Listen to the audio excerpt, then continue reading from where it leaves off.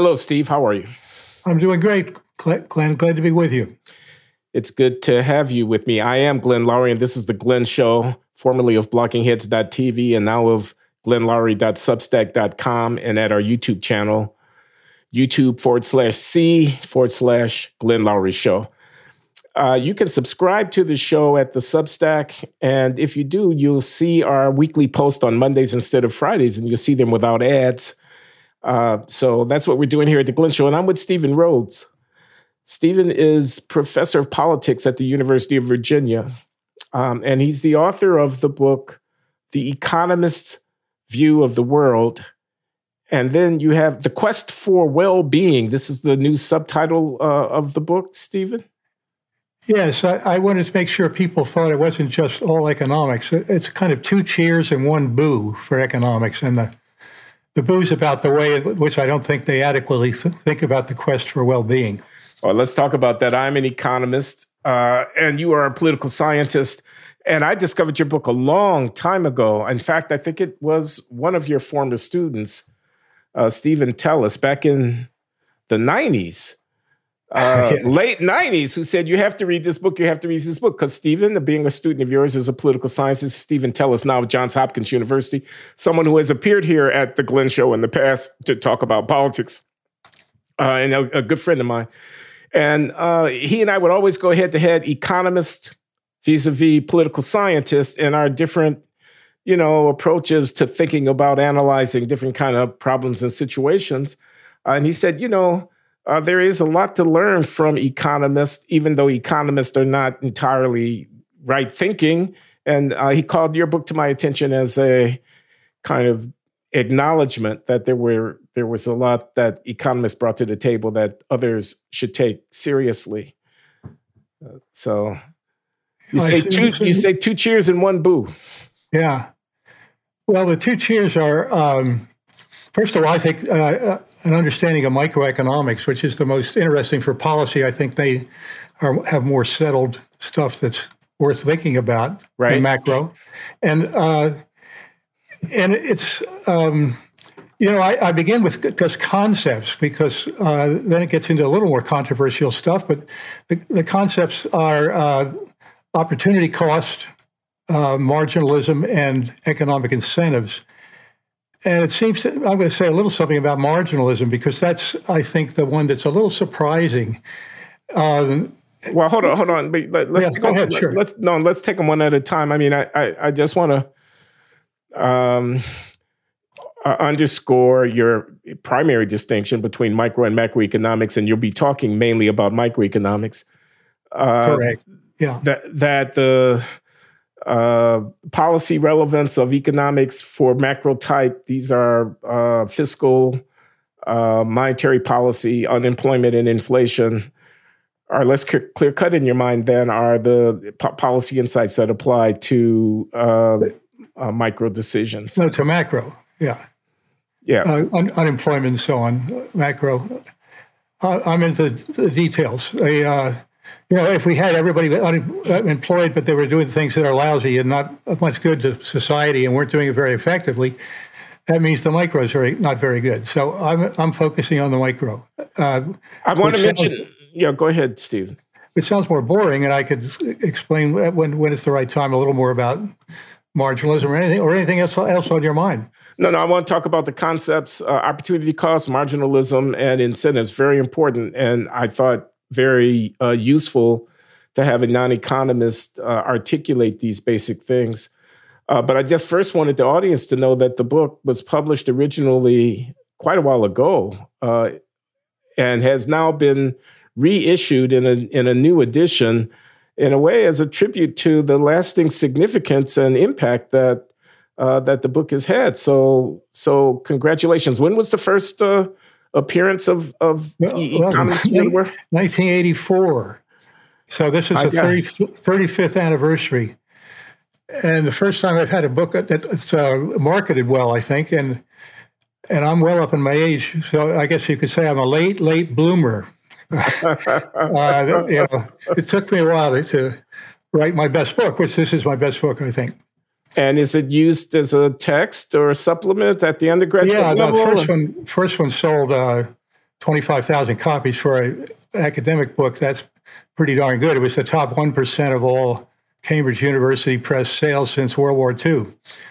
So they were eager to bring it out again and with more marketing and a really thorough change. A lot of differences in this one. So what motivates you as a political scientist to undertake to explain to others about how economists think? Well, first of all, I think economics is a more significant discipline than others in the social science. I mean, they talk more about political issues and public policy. Sociologists they're getting more into things like marriage that are important, and they've always been interested in criminology. But, if you said, well, let's get a social scientist to kind of take a big picture of what we're doing and how we could do it better, you wouldn't go to a sociologist or a psychologist. Psychologists might, set them down on a couch and talk to them about what they're doing and how society affects that. But the economists are really, this is one of the reasons a lot of people don't like them. They're really cocky.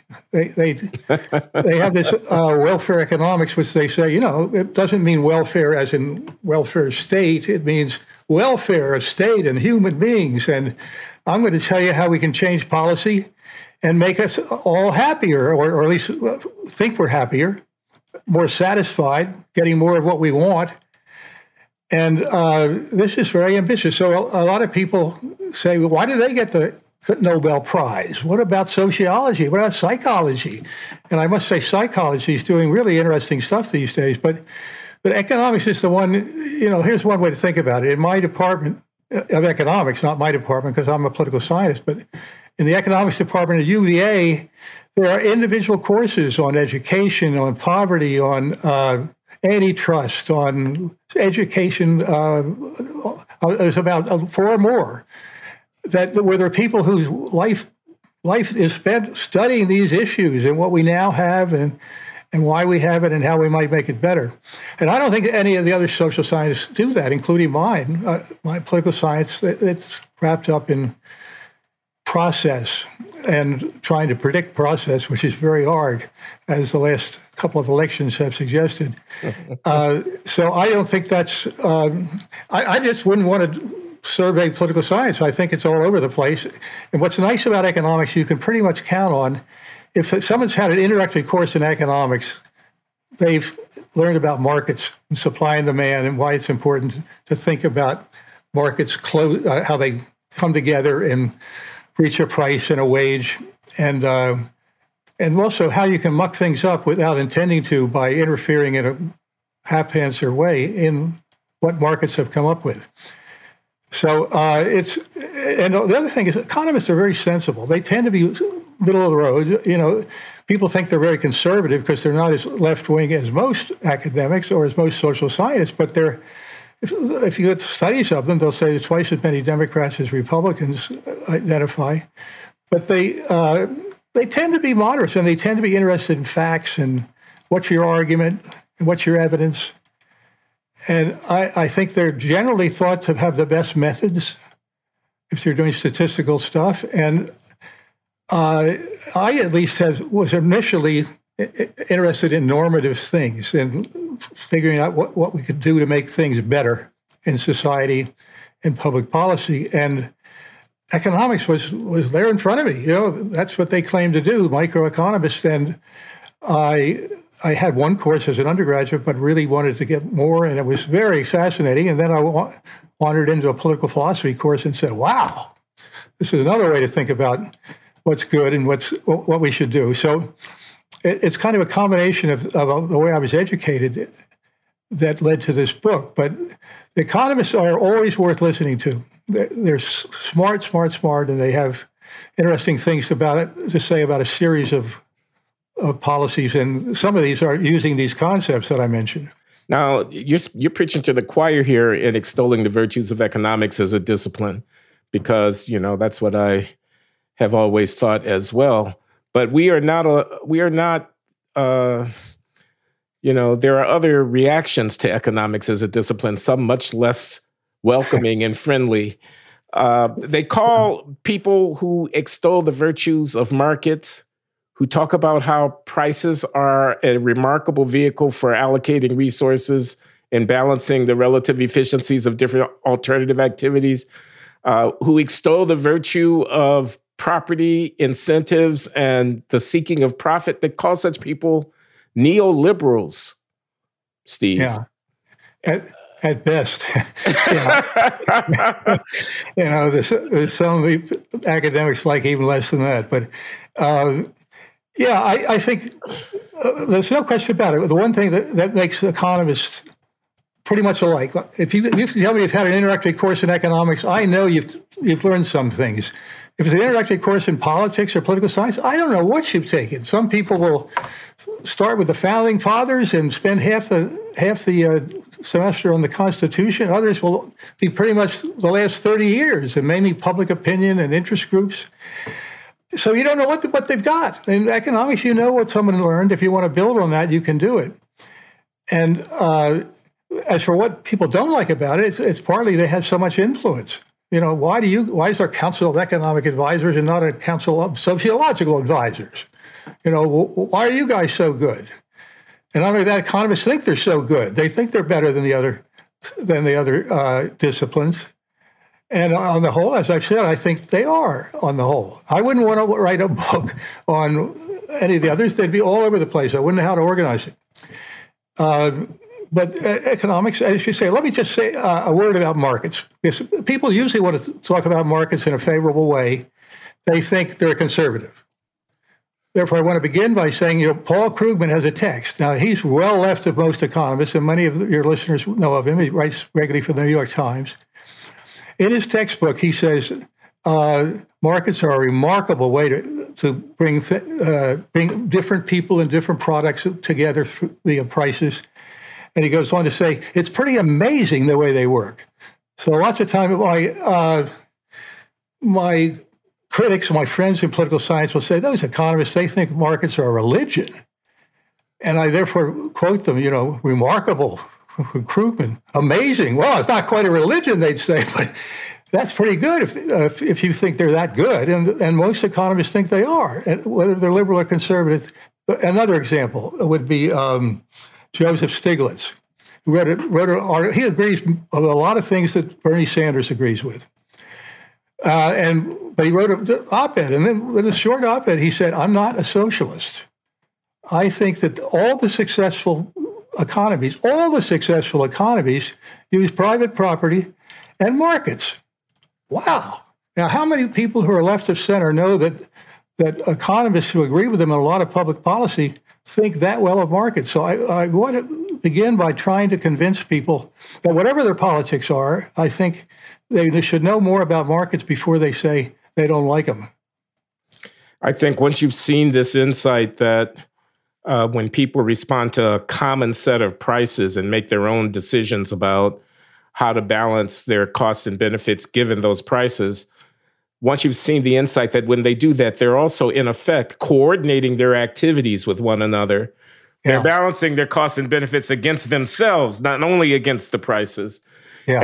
And you can do that simply through the price system. You don't have to go door to door, collect all the individual information, give all the instructions. I mean, let's be concrete. Suppose you want to reduce emissions of environmental pollutants. There are 100 million different sources of potential emissions. Each one has its own story to tell about what the costs are of altering its activities. You want to somehow reduce emissions, but you want to do it in a way that is efficient. Prices allow that to happen in a truly stunning way. And I think when you've seen and appreciated that insight, it's pretty hard to forget. Yeah, I think it is. And let me, I don't know if you got a chance to look at talk about sawdust. But, I begin by saying, markets, what do you do with markets? And if you were an administrator, how would you do it? Who would get all the iron? Who would get the steel? And then I simply declare what Chairman Mao said in China. He said, I got a lot of steel, but I forgot it doesn't travel by itself. I don't have enough transportation. In a market system, the prices would adjust, and when the steel started to accumulate, someone would get the idea to transport it where it belongs. Anyway, but I say at the beginning, instead of talking about steel. So I'm going to talk about sawdust. And then the sawdust, who cares? What is there even a market for it? And then I go through what an economist found when he went to Vermont in the summer, and he was asked a dairy farmer, why is milk so expensive these days? It's twice as much as last summer. And he said, oh, all my inputs are going up. The price of milk has doubled. And the price of sawdust has doubled. And the economist said, what's sawdust have to do with dairy farmer? He said, oh, we use it all the time. Our cows produce much more milk when they're comfortable lying down, and they love sawdust. So this administrator is probably shocked right from the start. I didn't know that. So I'll tell you what, we'll cut the price of milk in schools. We'll make it more because that's important. The kids got to get those vitamins, and we'll give them not just last year's allocation, but something more. And then the administrator is going to hear from the people in the building industry, because they're going to say, we know our costs are going up. And as you say, homeless is a big problem.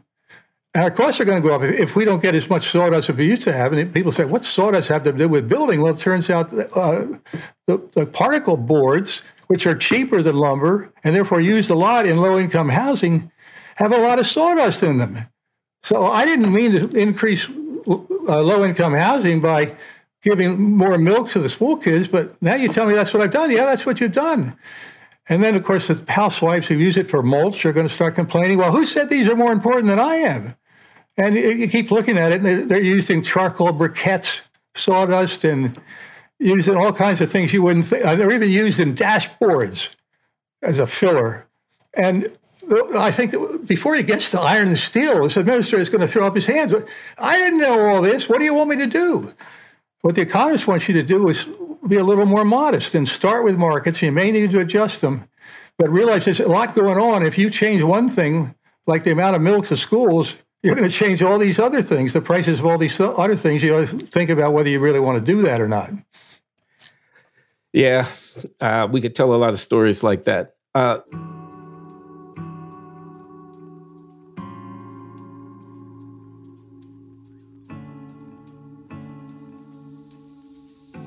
This is a really interesting development. Podcasts have changed the way you get your news, entertainment, politics, everything. They have rewritten the script, literally. Well, there's another exciting development that's rewriting the script, too. It's called Masterworks. Masterworks enables you to diversify your investment portfolio and potentially protect it from market volatility by investing in contemporary art. They're the fintech startup shaking up the alternative investing landscape, letting you build a portfolio of fine art without spending millions of dollars. Basquiat, Picasso, Warhol. Invest in paintings by iconic artists like these with Masterworks. Their industry-leading research team has created the first and only platform where anyone can buy and trade shares of paintings, giving you the same access enjoyed by some millionaires and billionaires for generations. And Glenn Show listeners get priority access to their latest offerings at masterworks.art/Glenn. That's masterworks.art/Glenn. So join a new generation of investors at masterworks.art/Glenn. See important disclaimers at masterworks.io/disclaimer.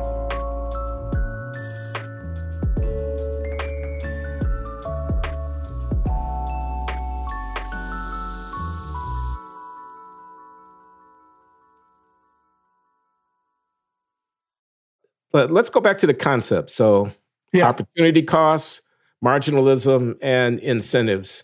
Mm-hmm. Let's talk about opportunity costs. I mean, I think economics is unpopular in many quarters because we're the bearers of bad news. And the nature of that bad news often takes the form of, sorry, there's no free lunch.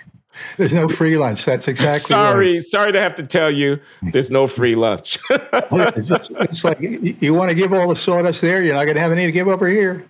And there's no free lunch. Of course, that means because somebody's paying for that lunch. Just because some salesman maybe gave it to you, hoping you'll buy a timeshare from him, doesn't mean that's free. It's not free. You've given him your time, which is worth something. Yeah, well, opportunity. I try to take the difficult cases because I talk about things like, for example, people will get really upset when they find out that an automobile manufacturer has made an automobile less safe than he could have. And they're taken to court, and they often get big millions and millions of dollars in compensation if they get burned because the gas tank was in the rear and so on. It's awful stuff. It's sorry it happens, but the economist says, we don't want to make the autos as safe as we could. Why? Because the mileage would be terrible. They'd be like bumper cars in an amusement park. They're too heavy. The mileage would be terrible. The pollution would be worse. We have to compromise. Even the highway program has to compromise. They take some of that money to give to beautification of the highways. They wouldn't do that if the only thing they cared about was safety. That's not our only goal. Maybe in a big war, it's our main goal, but not anything else. There's other things we want in life. And therefore, it's hard for people to believe that or want to believe that. And I often think that I want to live next to people who think it's hard to believe that. You know, lots of nurses think that way, and daycare workers, they don't want to agree that, no, I want to keep spending as long as we can save lives. And I say, I want you to be my neighbor, you know, because it's that kind of empathy and caring about human beings that you want. But you got to realize that the guy who pulls it all together is often influenced by economics because he can't do everything. And so I use how you got to cut corners a little bit on life saving, not cut corners. You always want to make the most effective programs, but you may not take bumpers. Rumble sticks, you know, not sticks. You know, there's rumble sides on the road these days. You start to go off the road, and your car starts to rumble. They've got some rumble stuff down there, so you'll wake up if you're starting to go to sleep. And so it sounds like a great idea. You know, you don't drift off either direction because they've got these rumbles on the major highways. Yeah. Now, one way to think about marginalism in markets is to say, do you always want to put one of those rumble sticks in every road because they're so effective? And I think you begin to say, no, there's too many roads. There's too many other ways to save lives. I mean, if there's a lot of traffic, you put the rumble strips in. But if you're talking about a rural place where you go from one town to another, and there's nothing to see for 20 miles, there's very little traffic. There's better ways to save lives than to put rumble strips in. Yeah. So what this shows, I think, is that the total benefit of anything, including a rumble strip, is usually higher than the marginal benefit. And a lot of administrators get away with saying, oh, our benefits are much higher than our costs. Look at this rumble strip. We did a statistical study and a lot fewer accidents. And the economist always says, what about at the margin? You put those rumble strips where there's the most traffic. I want to know, how many people are we going to save if we put it at the lower density places? So that's a big decision between a marginal profit, marginal benefit, and an average or a total benefit. It's easy to get the first benefits. Hold on, we're sliding from opportunity cost into marginalism. I want to go back to opportunity cost for a minute. Because the point here, it's just a very simple common sense observation, which is that anything you do, any activity that you undertake is at the expense of not having done something that you could have done. This is what opportunity cost is. It's the foregone opportunity. Right. When you deploy resources to not do the thing that you could have done with those resources. And that's a cost, even if it's not accounting recorded in the ledger book or anything like that. That's a foregone opportunity, and that's ever present. No, there's no choice or action or allocation of resource that you can undertake that doesn't come with the cost, by definition, of foregoing alternative uses of those assets. Yeah, that's important, and I'm glad you mentioned it. It's I also bring it up with regard to natural resources. There's one guy who is well, maybe you don't want to get into another example, but the idea is people who are naturalists tend to want to put everything there. Who wouldn't care about clean water? Who wouldn't care about clean air? Right. And who wouldn't care about saving species? But right. But how many species in how many locations do we have to save the same species? The current law says you've got to save every species in every location where they clearly are. Well, out in Arizona, they wanted to put a new telescope up. And the naturalist said, squirrels are running around that area. I don't think they're going to like your telescope. It's not just getting rid of squirrels or it's one particular location for squirrels to do something, like build a shopping center. That's what the other side always brings up. You want to destroy that beautiful countryside to build another shopping center. And I think it's good to say, no, sometimes to build a telescope. That's kind of high-minded, too, just like saving the environment is. You try to understand your world.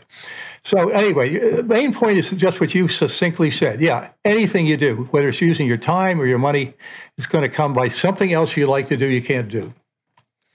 We could save a lot of lives on the road if we set a speed limit of 20 miles an hour on the highways.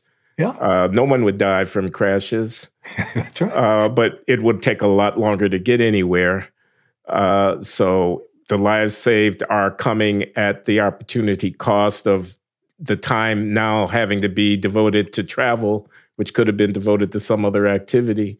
But Exactly. Someone's going to say here, how can you put a price on a human life? How can you put a value on a biological species that's being exterminated? They're going to question, even if you acknowledge the fact that there are costs involved, they're going to question the implicit valuations that are reflected in the decisions that you make. Well, they are, and good that they should, as long as they've learned your first point. But take something, how they might do something with valuing reductions in air pollution. You can do studies in which you look at the housing costs of 2-bedroom places 20 minutes from town, where there's a lot of pollution and where there isn't a lot of pollution. I mean, that simplifies what the economists do, but the point is, where there's a lot of pollution, it'll be less costly to buy a house. So clever economists can try to figure out, what does that suggest is the value of getting rid of that pollution? The value would be, your property values at least would go up more like they are on the other side of town, other things being equal.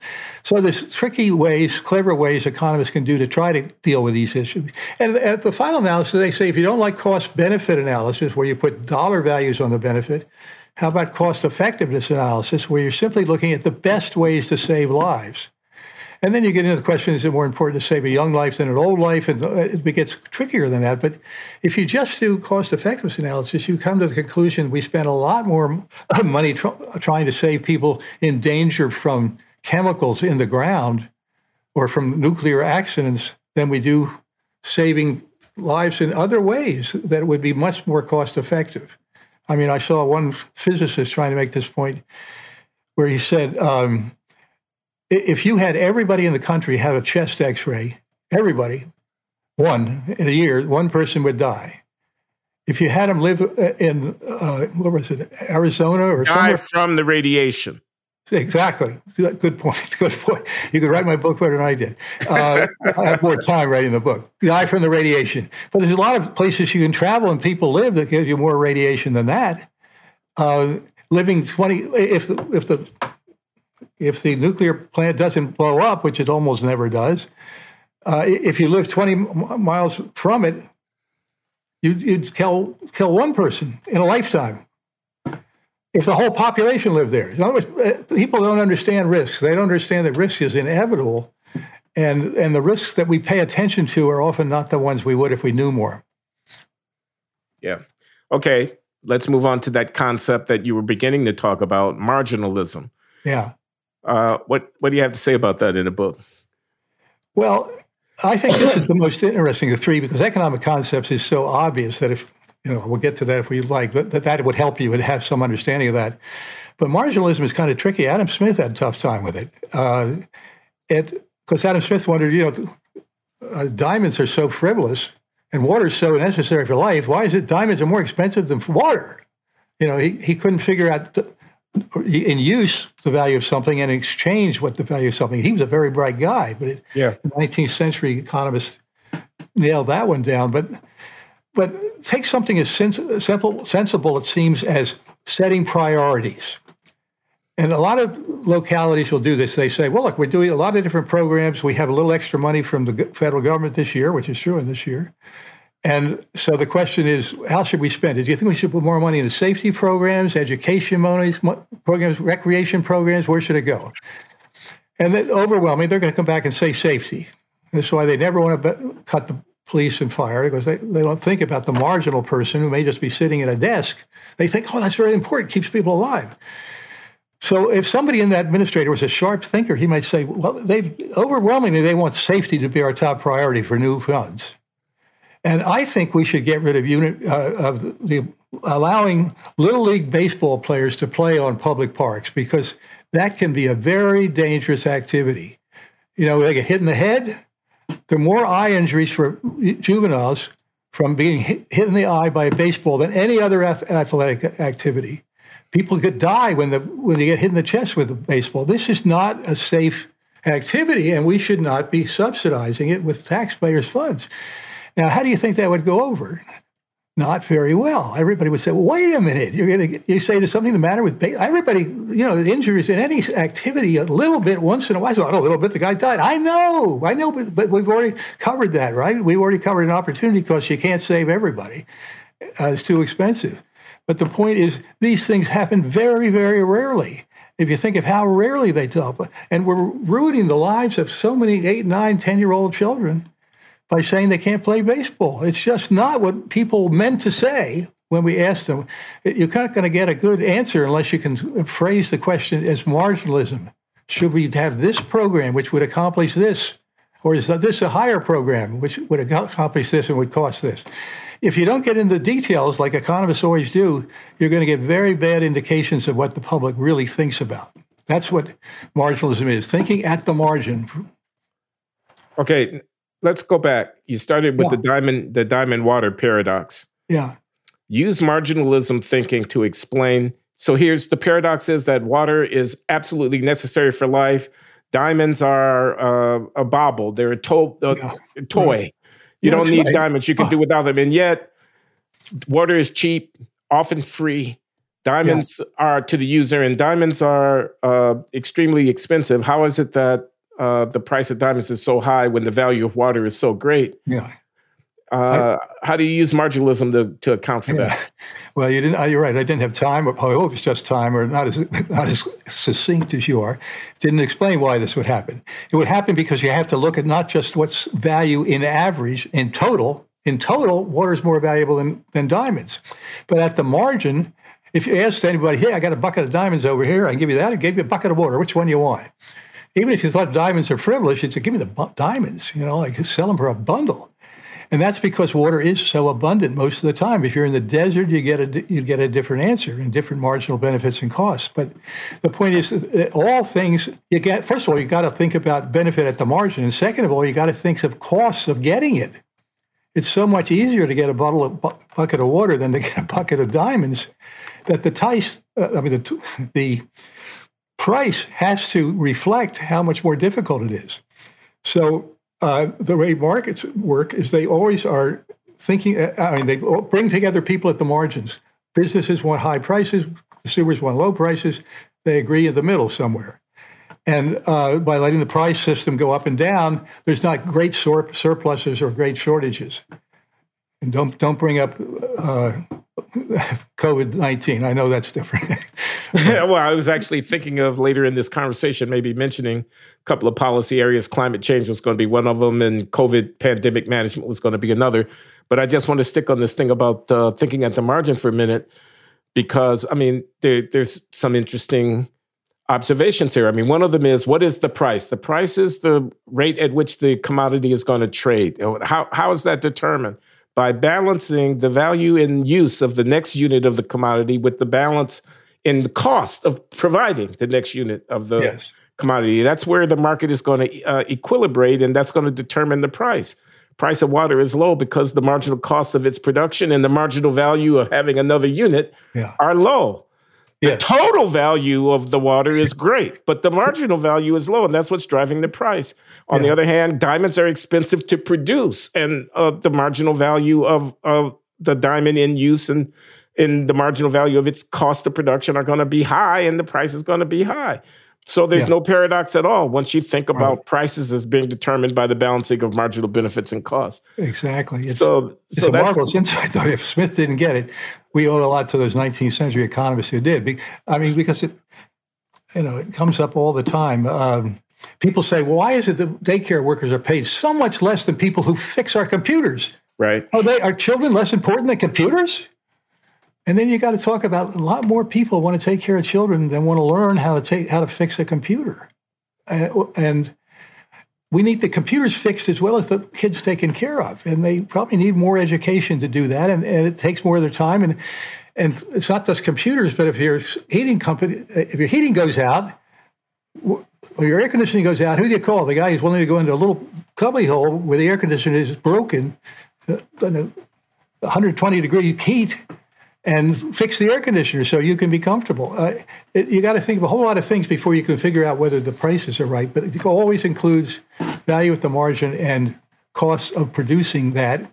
And that will depend on how many people want to be daycare workers versus how many people want to be air conditioners. Well, this is why people don't like economists, Stephen, because they're going to say, look at athletes and entertainers make a lot more than the people who care for our children or who teach them or whatever. Right.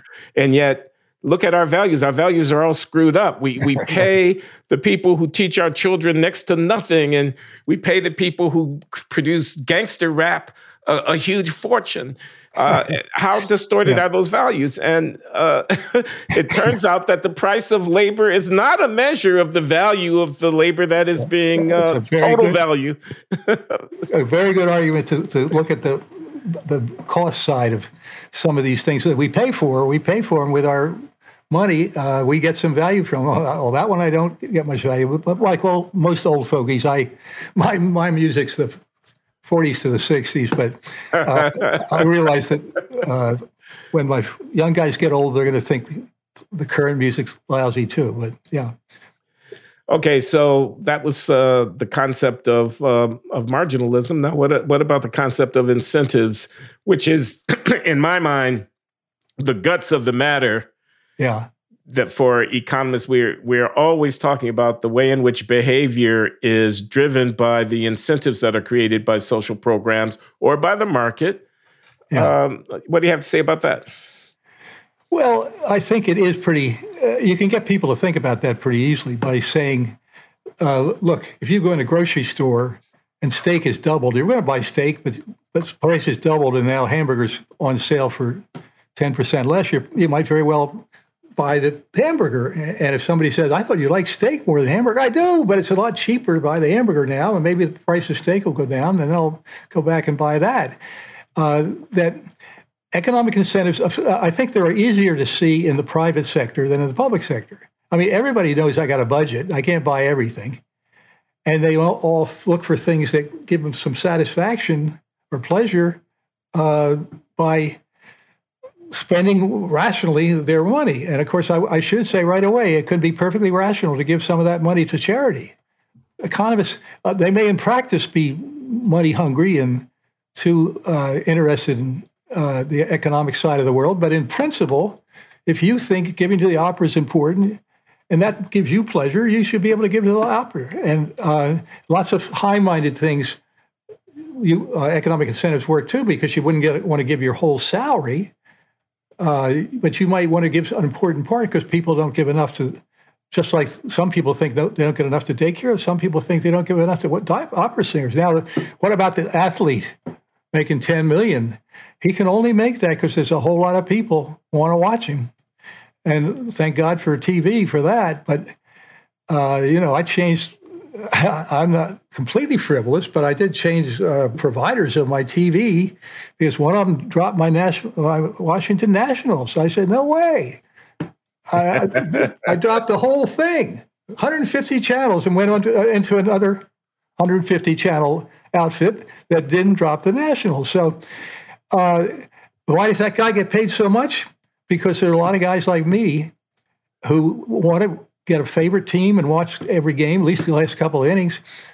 It's a slow sport, but if it's taking too long, you got a newspaper here, you can go back and forth. The point is that ordinary consumers benefit from that guy hitting home runs, or he wouldn't make so much, because the baseball team couldn't pay him that much unless they're getting that money back.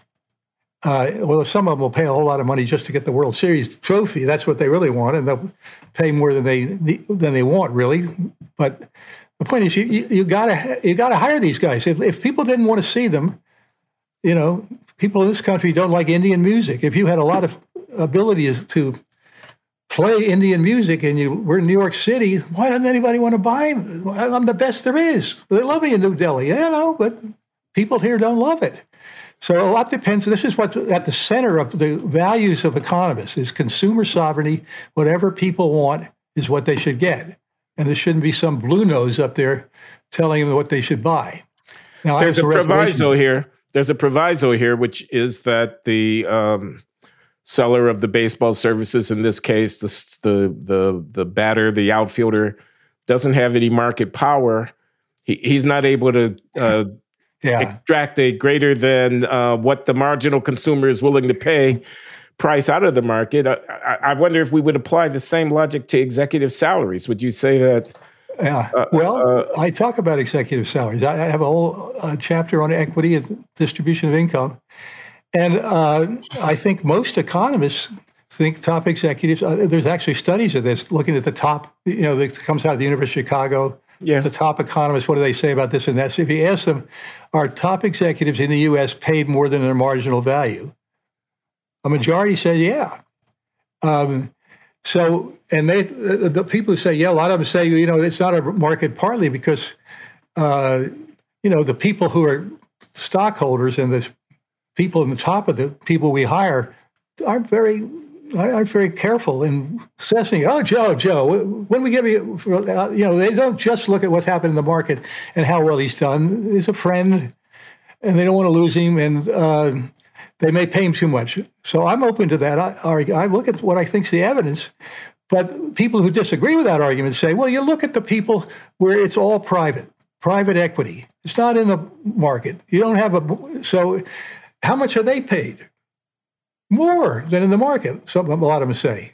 So how can it be just the stockholders have too little influence if where there's no market and there's no overseer who's too generous to the guys who run it, they pay them even more to get the best talent. So, part of the reason CEOs get so much is the worldwide market. If you were really good at making something in Pittsburgh in 1800, who could you sell it to? Now you can sell it in China. Yeah, this is an important point. If you make something more efficient, you can make a whole lot more money than anybody else is making that thing. It's an interesting, to me, I'm not a finance guy, but I like these issues. I mean, there's the superstar phenomenon, which you're kind of alluding to here, which is that as technology changes of communication, globalization, and so forth, the managerial talent can be exercised over a wider realm of economic activity, and the very, very best managers can compete to be administering massive corporate empires that have a global reach, and will be compensated accordingly. In a world where you couldn't really, Sherwin Rosen, the original economist who wrote this paper, The Economics of Superstars, that was in the American Economic Review way back in the 70s, or maybe it was the early 80s, but he observed that if technology didn't allow that span of control,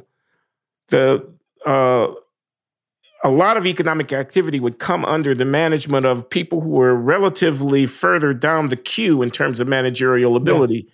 But when the top managers can oversee massive enterprises, you don't have to go so far down the queue, and their rents are going to be the ability for them to extract economic benefit from their managerial talent will be enhanced. an opera singer who has to sing to an auditorium will have one size of an audience. An opera singer who can record her voice and sing through high fidelity audio reproduction to 100 million people will do much better.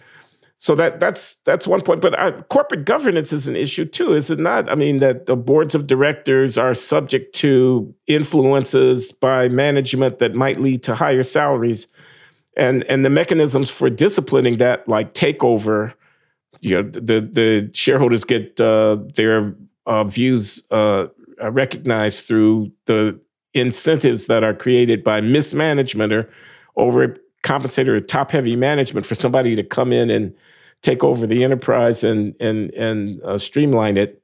But those processes might not work perfectly. That's obviously there are lots of costs of economic growth. And, this is going back to the opera singer.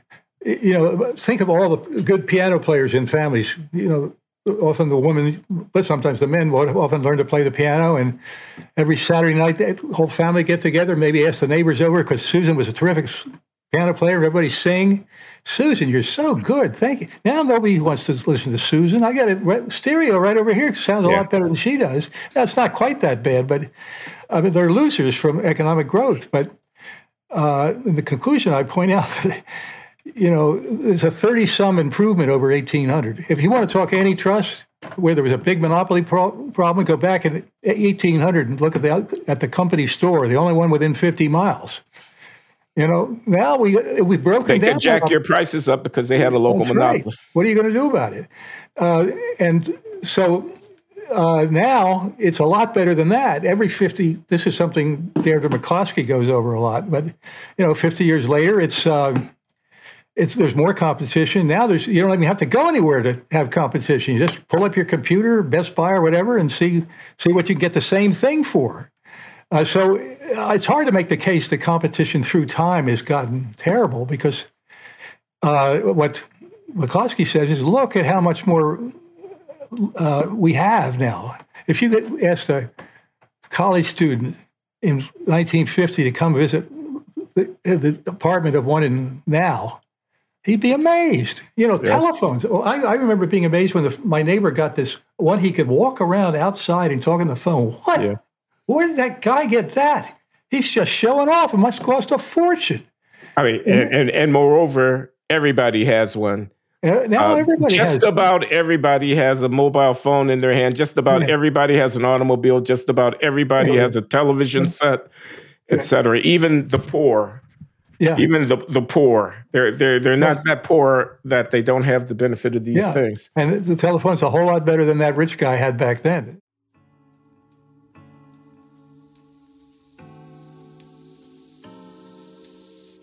Today's show sponsor is The Spectator magazine. Having been founded in 1828, it's the longest running magazine in the world. The mission statement they sent me says they believe that journalism must be witty and insightful, and that ideas should be discussed without the constant threat of cancellation. They're neither right or left-wing, and consider their mission to convey intelligence, not ideology. They believe that life is bigger than politics, which is why the magazine covers arts, culture, food, wine, travel, and life all around.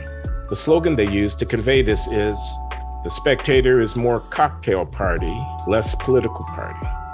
So sign up today and you'll receive 3 free months of both the print and digital magazine, plus a free Spectator hat. Just use offer code GLENN, GLENN, at checkout to redeem the special offer just for listeners of this podcast.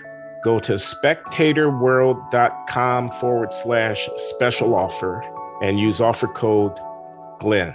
I've been aware of The Spectator for many years and feel comfortable saying that even if you disagree with its politics, you are guaranteed to be entertained.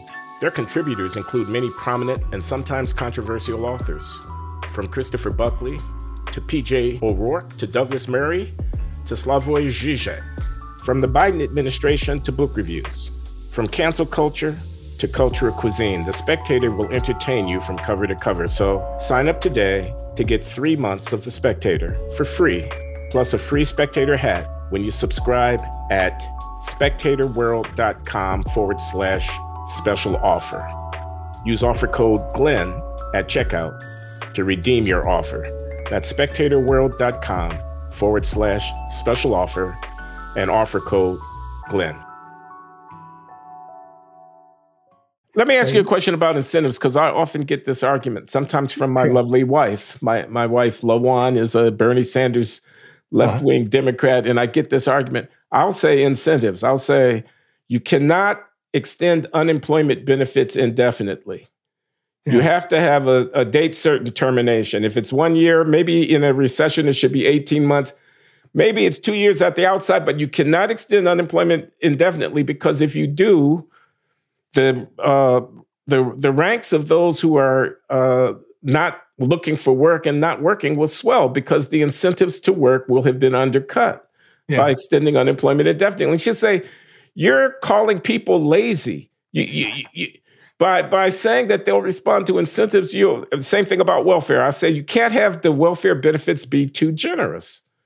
Because if you do, you'll produce more poverty. People will change their behavior. It will be affected by the response is to invoke the behavioral reaction to social policy being too generous, is to condemn the people who are in need of help based on some moralistic judgment about their behavior. Have you heard this argument, and how do you respond to it? Yeah, sure. And the point is, I think ultimately you hate the people you're giving the money to, because, I look into the guy like, what's his name? Summers, not Arthur, not Larry, but Arthur Summers, who I don't know gets on what makes people happy, and he says one of the reasons he criticizes economics, he says they're all about cost versus benefit. Cost is the labor, benefits what you can spend it on. He says most people love their jobs. Most people, if they win the lottery, say they wouldn't quit their jobs. Now that's kind of what your wife is saying, but I think a lot of the people who are unemployed, who would be tempted to be unemployed, are going to be miserable. That's what he also finds. If people don't have a job, they don't have those relationships they get from ordinary, regular contact with people. 40% of Americans say they're lonely. That's amazing. And they're going to be lonely. They're not going to have enough to do, and they're going to miss seeing people and feeling that they're somehow doing important work. And he finds that even people with low-income jobs say, most of them, I would keep my job even if I got a whole lot of money. Now, a lot of them wouldn't, or you wouldn't have a good argument. But I think to ask, one way to think about it is if you, instead of 2 weeks vacation, you could have 6 weeks vacation, would people say, I'd rather only have 4. I really love this job and I miss it. That doesn't happen very much. That works for your wife, right? Or it works for you. And when you couldn't say, well, there's going to be a lot less produced then. And they're not going to think about that in the global sense, just in their own wallet. But I would say it's very easy for people to be lazy. I mean, it's that's why parents have to tell them so much. You got to work. You got to work for the future. You got to do the lawn because you're going to have to do something else later. You got to do your homework, or you're going to be doing the lawn forever. You want to do the lawn forever? All right, you better go out and get a good grade. Then I can tell you, then you'll be able to get something better. We have to have incentives to get ordinary, nice people to do what adults think they ought to do and would make them happier in the long run. And that's why Arthur Brooks is so interesting, I think, because he says unemployed people, no matter how much welfare they get, are not happy people. And therefore, that's what I'd throw back to your wife. And one thing I wish people were doing, good labor economists like you ought to get into it, there were studies after welfare reform, some of them said, I know, so I read them, that the people who were on welfare reform and then got jobs were glad they got off and got jobs, even though it wasn't paying a whole lot more. If we could get that kind of evidence, then we'd know whether you or your wife are right, I think, because I didn't read the whole literature, and maybe this was the odd paper, but I don't think it was. I think if it's true that unemployment makes people miserable, then getting a job where they feel they're doing a good job, that's another thing that makes people happy, according to Brooks. You're feeling pretty good at my job. You don't have to have a college degree. If you're a baker and you're good at your job, think of how many smiles you get. You got those brownies this time. Good for you. Hey, I'll have 3 of those, All these people smiling at your good work. And he says people who think they're doing a good job at their job are happy. statistically, he could say they're 40% more happy than people identical to them in all other ways, but they're not happy with their job, and they don't think they're particularly good at it. So I think his work is really interesting, and that would be something you and your wife should both read. I think I think you win the argument. Arthur Brooks, I'll consider it. What do you make of nuclear power? Well, I'm not an expert, but I make my first cut is to say, I mean, are we rational in our decision making about availing ourselves of that technology, and does economics have anything useful to say about that question? That's what I'm trying to ask. I think it does, because it looks at, well, what's the alternative? How many people die in coal mines? We haven't had a nuclear. How many people have died in nuclear accidents or living near a nuclear power station? That's why that physicist wanted to find out there was only one. If the whole country lived for a year within 20 miles of a nuclear power station, one person would die. People who live in Denver, far more died just from the soil. I wonder how many in Denver even know that. But I think we overdo it. It's again trying to get things where there's no risk. What are the alternative risks? All this pollution, all the people die from pollution. And of course, you can say, well, we don't want to. We don't need all the things we buy and so on. Well, the people who buy them think they need them, and I think they're probably right that a lot of the things we don't need and the most important things to life. This is what I get into more in my critique. The psychologists also get into this. They say it's friends and family, relationships, and the worst problem we have is loneliness. 40% of Americans think we're lonely. Gives me a chance just to dig at economists. One way that I think is important. Meals on Wheels? Yes. There's a program. You take meals around, a hot meal, and economists say, what is this? A whole apparatus just to give people hot meals? Give them some money, they go buy some Stouffer's. And it's interesting to talk to the people who deliver the hot meals. I didn't talk to them, but there was articles written about them. They say, if you saw how happy people were when I come there with a meal, their smiles like, oh, Elizabeth, thank you so much. Come in and talk a while, will you? Some of them haven't talked to anybody in a week. Yeah, these are people who are shut in, not so mobile, elderly, and so it really get benefits from it. It's not just the meal that's being delivered. It's also some social contact. Yes, exactly. That's true. Now I'm sitting here thinking, we're talking about incentives and markets, that the healthcare sector of the U.S. Economy, any economy for that matter, is huge. I don't know, 15% of U.S. GDP, something like that. And I don't see prices anywhere in the decision-making about whether a surgery should be undertaken. I mean, eventually the bill will be paid because there's no free lunch, as we know. Yeah. Right. But the patient is not sitting with a calculator asking whether or not the marginal benefit and the marginal cost. The physician and so on is making a decision. Insurance companies are making decisions about what they'll cover and what they won't. And it just strikes me that there's potential for greater efficiency and resource usage within the healthcare sector if more reliance on the price signals to make healthcare decisions could be encouraged. What do you think about that? I think you're absolutely right. And I think people do studies and say exactly what you do, how much of healthcare is completely wasted. They do studies in this part of the country. There's twice as many operations for such and such as there are down here. Well, what do you know? There's twice as many surgeons doing those up there. In other words, the thought that there's illness and you got to get rid of it, and everybody knows when they're ill, and every doctor knows what they will. It's not right. I mean, when the price is lower, people buy more of something, and the price is next to nothing these days. Now the problem is, what's this incentive of the politicians? They're going to get rid of, we used to kick is not the way the people would want to think about it, but think about people who've had a baby. It used to be you keep in make sure they're all right, let them get recovered a little bit, 4 or 5 days, might be fine. Now I think you're kicked out or told you ought to go because you're healthy in a day and a half. Now, when that kind of change happens, people object. And if you said deductibles have to go up because if people pay more, they won't be as quick. And there's studies that show, if you move the college infirmary 10 minutes further away, the number of people goes down 25%. You just can't argue that's an absolute essential that they go. They don't think it's essential. Yeah. But I think people are thinking total utility again. Safety, health, nothing more important. And if you're going to do something that hurts that, what are they? It's the damn guys with the green eye shades. What are they? Economists, I'll bet. I bet you're talking to economists, aren't you? When you want to make that reform. Yeah.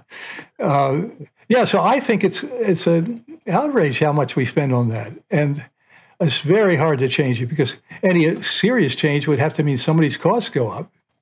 And people don't want to do it. That's why I think you should think long and hard about any new benefit you give most people, because you're probably not going to be able to get rid of it.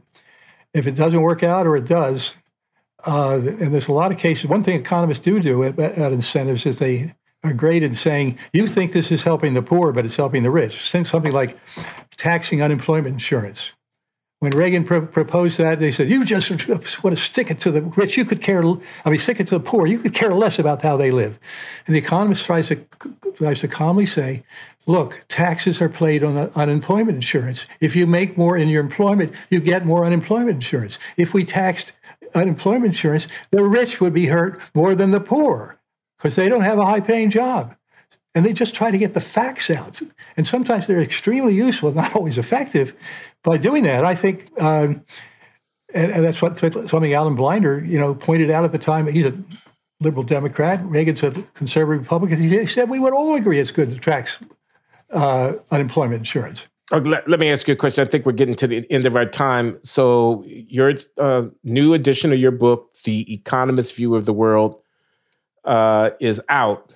And it has come out now in the second year of this massive pandemic that we've all been enduring. Did you see anything in the reaction to the pandemic that you found useful as illustrative example in the book? Or is there anything from the book that you would want to, in thinking about the pandemic, sort of call to the audience's attention here? Yeah. In terms of, well, it's mentioned a little bit in the book, and I can't remember in which the introductory chapters it is. But yeah, obviously part of the problem is people don't want anyone to die.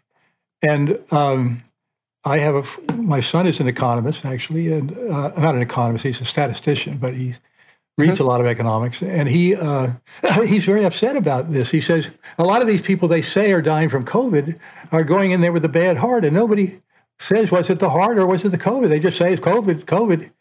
He thinks the accounting is terrible, and it'd be easier to have sensible policy if we realize that the number of people dying from COVID is less than the stats say, and that a lot of people die from flu too. And we ought to be looking at, certainly by the time COVID gets down to the number of people who are dying of the flu, we ought to say, look, it's not a special thing like we've been treating it. My sense is that's where the direction of everything's going, because even the people who do everything the CDC says to do, Australia, Japan, so on, they're getting hit with a lot of COVID. They're getting it later than the others, and there's some benefit for that. It helps the hospitals. But I think it's helpful to the economists to say, look, I want to tell you some of the ways we could save lives, not the people who have COVID, but who are dying because of not having enough heart pumps or not having, I don't know what it would be, but you could find, I think, a whole lot of people who are dying of other things who would be a lot less expensive to save them. Look, I would just amplify. If we were to only be concerned about saving lives, if that were the only thing we should be concerned about, and there's plenty of reason that should not be the only thing that we're concerned about, but even if I were suppose that were the only thing we could be concerned about, we have to recognize that some of the things we do in response to mitigating COVID might save fewer lives from the loss of COVID than they actually lose from the consequences of having done those things instead of something else we could have done. The opportunity cost in terms of lives, measured in terms of lives even alone. Just in terms of lives, yeah. Might militate against undertaking that activity. So, plus the concept it does to kids in school.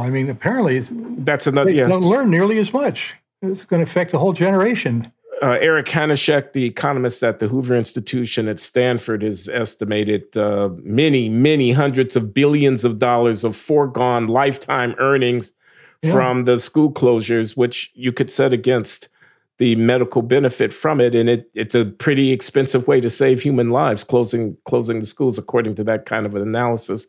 Yeah. The kind of analysis economists will bring to your attention You don't want to hear it, and so you tell us to shut up and you call us names. But we're just trying to make rational input to public decision making. And Stephen Rhodes's book, The Economist's View of the World, is a boon to that enterprise. So thanks a lot, Stephen, for coming on the Glenn Show. I appreciate the class to talk about it, Glenn, very much. I enjoy your show, by the way. I'm glad to hear that. Thank you.